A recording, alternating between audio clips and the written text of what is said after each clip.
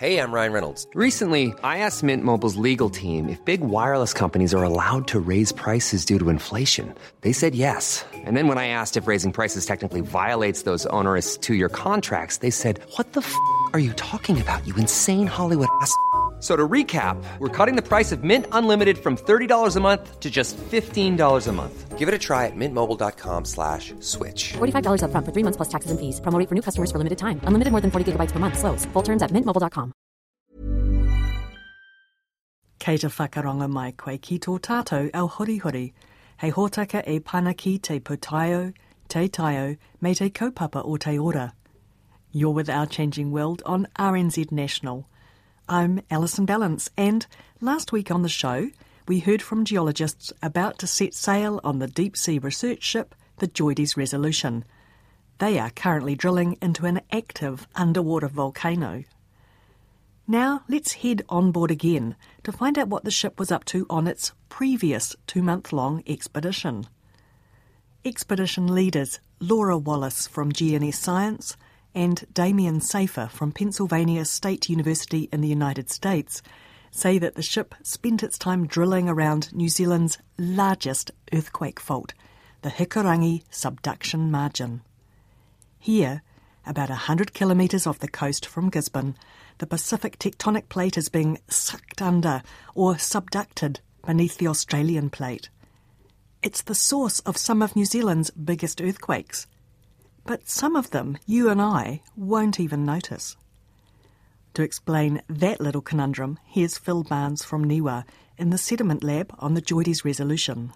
What we're trying to study here are referred to as slow slip events on the subduction plate interface.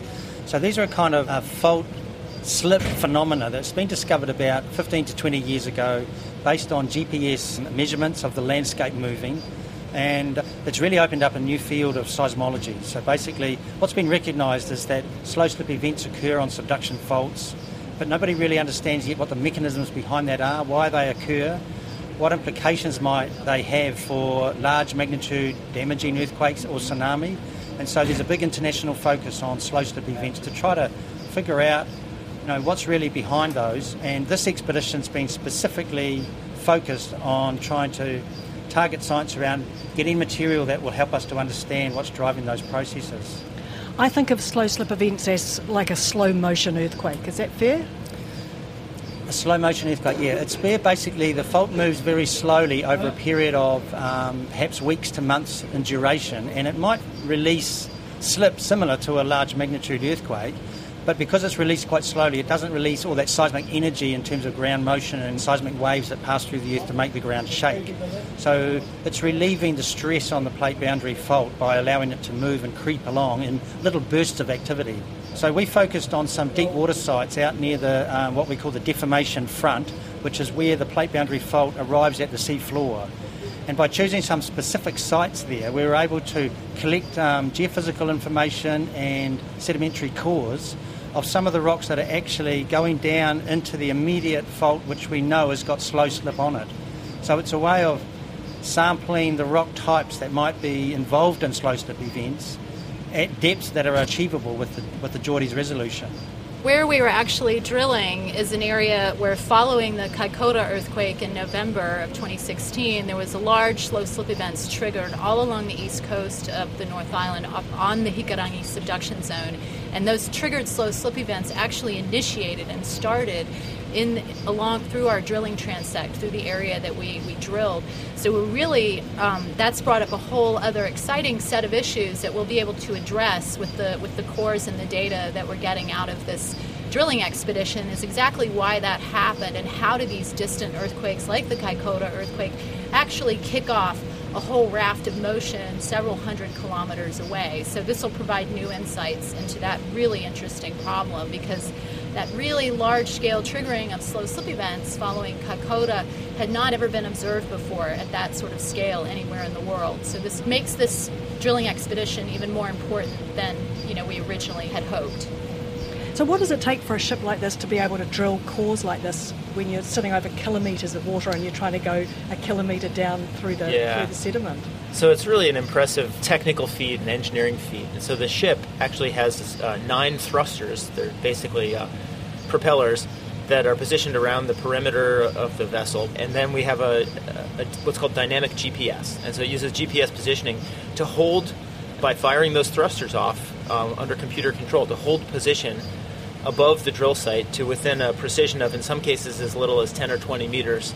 The pipe itself is made of steel, but it can bend a little bit. And so that allows, without much trouble, to drill in the same position and hold the ship's position as you drill down. And then the drilling itself is done by lowering the pipe to the seafloor and then pumping water through the pipe to lubricate the drill bit and then rotating it and allowing the weight of the pipe itself basically to press down into the sediments and drill ahead. So you can't really push down from above. You have to allow the weight of the pipe to bore itself into the sediments in a very controlled fashion. So how long does it take to, say, drill one average core? So what we call the rate of penetration, or the drilling rate, is on the order of, depending on how stiff the rock formation is, anywhere from about 10 to 30 or 40 meters per hour. So it's not particularly fast, but it's kind of it's a 24-hour day, 7-day-a-week operation. So this means that you'll make headway in the neighborhood of 100 to 150 meters in a day. And did the weather cooperate with you during that? I mean, do you have to pick weather windows, or is it weather regardless? So that's another thing. So the way that the drilling is done is that there's something called a heave compensator, which is essentially like a giant shock absorber as part of the drilling derrick. And that allows for the ship to bob up and down somewhere around 3 to 4 meters, in some cases a little bit more, and still allow us to drill downward without damaging the drill pipe or causing disruption.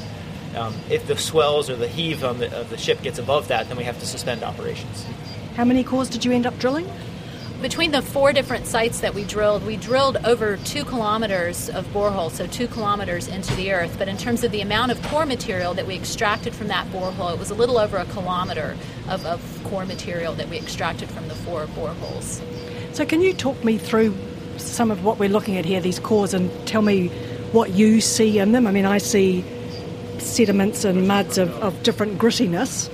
Well, the cores in front of us on the bench here, they've got layers in them that we refer to as turbidites. So they're a turbidite deposit, and those deposits of mud and sand have been deposited from a current which is called a turbidity current. So it's basically when you get an undersea avalanche of mud and sand cascade down the continental slope, and a very turbulent density flow that entrains all of this mud and sand whooshes down over the seafloor.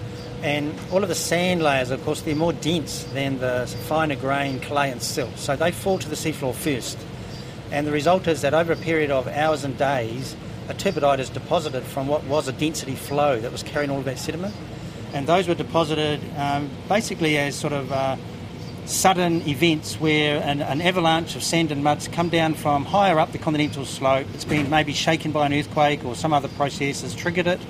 And we've had what we call a mass failure of the sediment, and it's cascaded down the continental slope and settled down on the seafloor in the basin where we've been drilling. So is that the kind of thing that happened in the Kaikoura Trench after the Kaikoura earthquake? Absolutely, yeah. So that was a particular environment at the bottom of a canyon, and on the margin where we're working, we've done work on the continental slope and some sedimentary basins that are full of those same types of events, as well as down on the basin floor at 3,500 metres water depths, where material down there actually comes from both Gisborne sort of coastal area as well as from the far south down the margin from as far south as Kaikoura as well. They were probably deposited on an average recurrence of about, say, once every 1 to 300 years. So, say 6 metres of core in front of us. That represents a fair bit of time. How far down could you drill through the sediment? We drilled to a maximum depth on this expedition to just over 1 kilometre. So we drilled right through the upper sequence, which is made up of these kind of grey-coloured mud and sand layers with lighter-coloured units, which are volcanic ash. So that ash material has been blown by the wind following eruptions from the Taupo volcanic zone. And we entered then into an underlying sedimentary sequence that consisted of what we call pelagic sediments.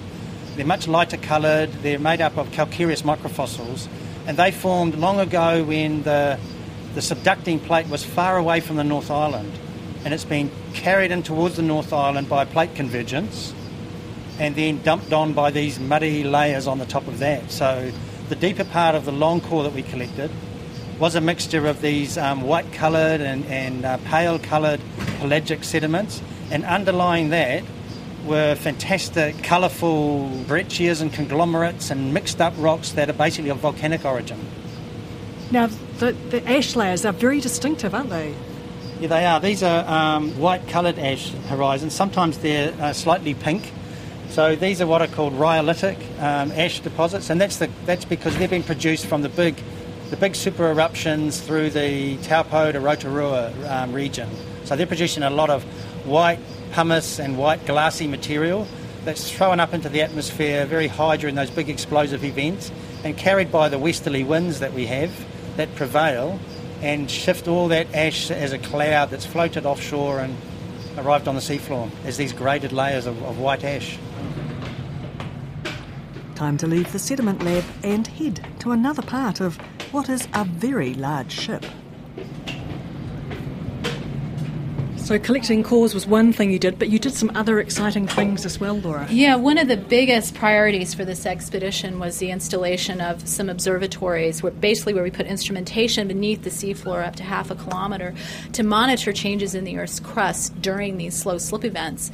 And in this case, because the slow slip events that happen offshore Gisborne are so shallow, they're occurring, within a couple of kilometers of the seafloor, we essentially can get extremely, extremely close to where they're happening and make these measurements, which is really unprecedented. It essentially gives us a front row seat to look at what's happening during these slow slip events. So 2 observatories, these are things that you left in place? Yes, that's right. We installed 2 observatories. One of them is through one of the main active faults accommodating plate motion at the Hikurangi subduction zone, and one of them was a little closer to land, about 40 kilometers offshore Gisborne, overlying the area of really large slow slip that happens. So these observatories will probably be in place, for up to a decade, maybe more, depending, and be collecting data continuously for a long time and really transform our understanding of what's happening during these slow slip events in the offshore region, because up until now we've largely been restricted to using land-based GPS methods to see these, and so we're much further away from them with the GPS, and now we can get right on top of them and see many different types of changes during and between the slow slip events. So you say they're measuring continuously. Are they sending the data back continuously? No, the data is being logged on data loggers at the wellhead, and we have to go back with a remotely operated vehicle, basically an underwater robot, and it plugs in what is almost like plugging in a USB stick into your computer and downloading the data that's being collected on the data loggers. So we'll do that periodically over time. And then there's another set of instrumentation measuring temperature and collecting fluid samples that will actually, in about 5 years, go and pull that instrument string out and get the samples and download the temperature data. You've been involved in putting similar observatories in other places, haven't you? Yeah, so we've had actually a very similar set of installations offshore Japan, almost identical in terms of the geological situation. So one in this area that's kind of above the fault zone in the rock mass a few kilometers above the main fault zone, and then one that's spanning a shallow fault zone. So it's very similar in terms of the configuration. And in that system, we actually were drilling and putting in the observatories for the purpose, initially, of observing large earthquakes, to try to see with really great detail and really high precision the buildup of strain and stress, and then the release of that strain and stress in earthquakes. And we were surprised that those data sets were so precise and the instruments so sensitive that we were actually able to see an unexpected set of slow slip events in Japan that had never before been observed. And so the idea behind these observatories partly is that they're much more sensitive than a lot of other ways that you can sense or measure the deformation or the contraction and expansion, so-called creaks and groans of the crust. We're hopeful that in New Zealand we'll be able to not just to monitor the slow slip events that we know are happening, but actually to see perhaps with even more detail and with higher sensitivity what's happening in the lead up to those events and following those events. Some of the data being collected in the observatories is pressure data, including pressure at the seafloor, and we can actually detect passing tsunami waves from pressure changes being observed on that pressure instrument.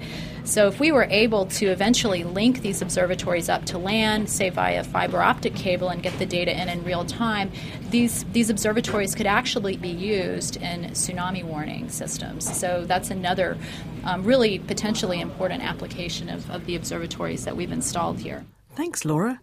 That was Laura Wallace from GNS Science, and we also heard Phil Barnes from NIWA and Damien Safer from Pennsylvania State University. I'm Alison Ballance, and this, Our Changing World podcast, first aired on RNZ National on the 18th of May 2018. Our webpage, rnz.co.nz/ourchangingworld, is full of audio and features and photos. We are available as a podcast on the RNZ app, as well as Apple Podcasts, Spotify, Stitcher and Radio Public. If you've got a moment to rate and review us on your favourite podcast app, that would be fantastic. If you've already done it, then a huge thank you. That's much appreciated. Bruce Hopkins is almost at the end of his very long walk, but you can still check out his great podcast about walking Te Araroa Trail. It's called The Long Way Home. If you'd like to stay in touch with us, we are on Twitter and Facebook as RNZ Science. Thanks for your company. Kia ora mai.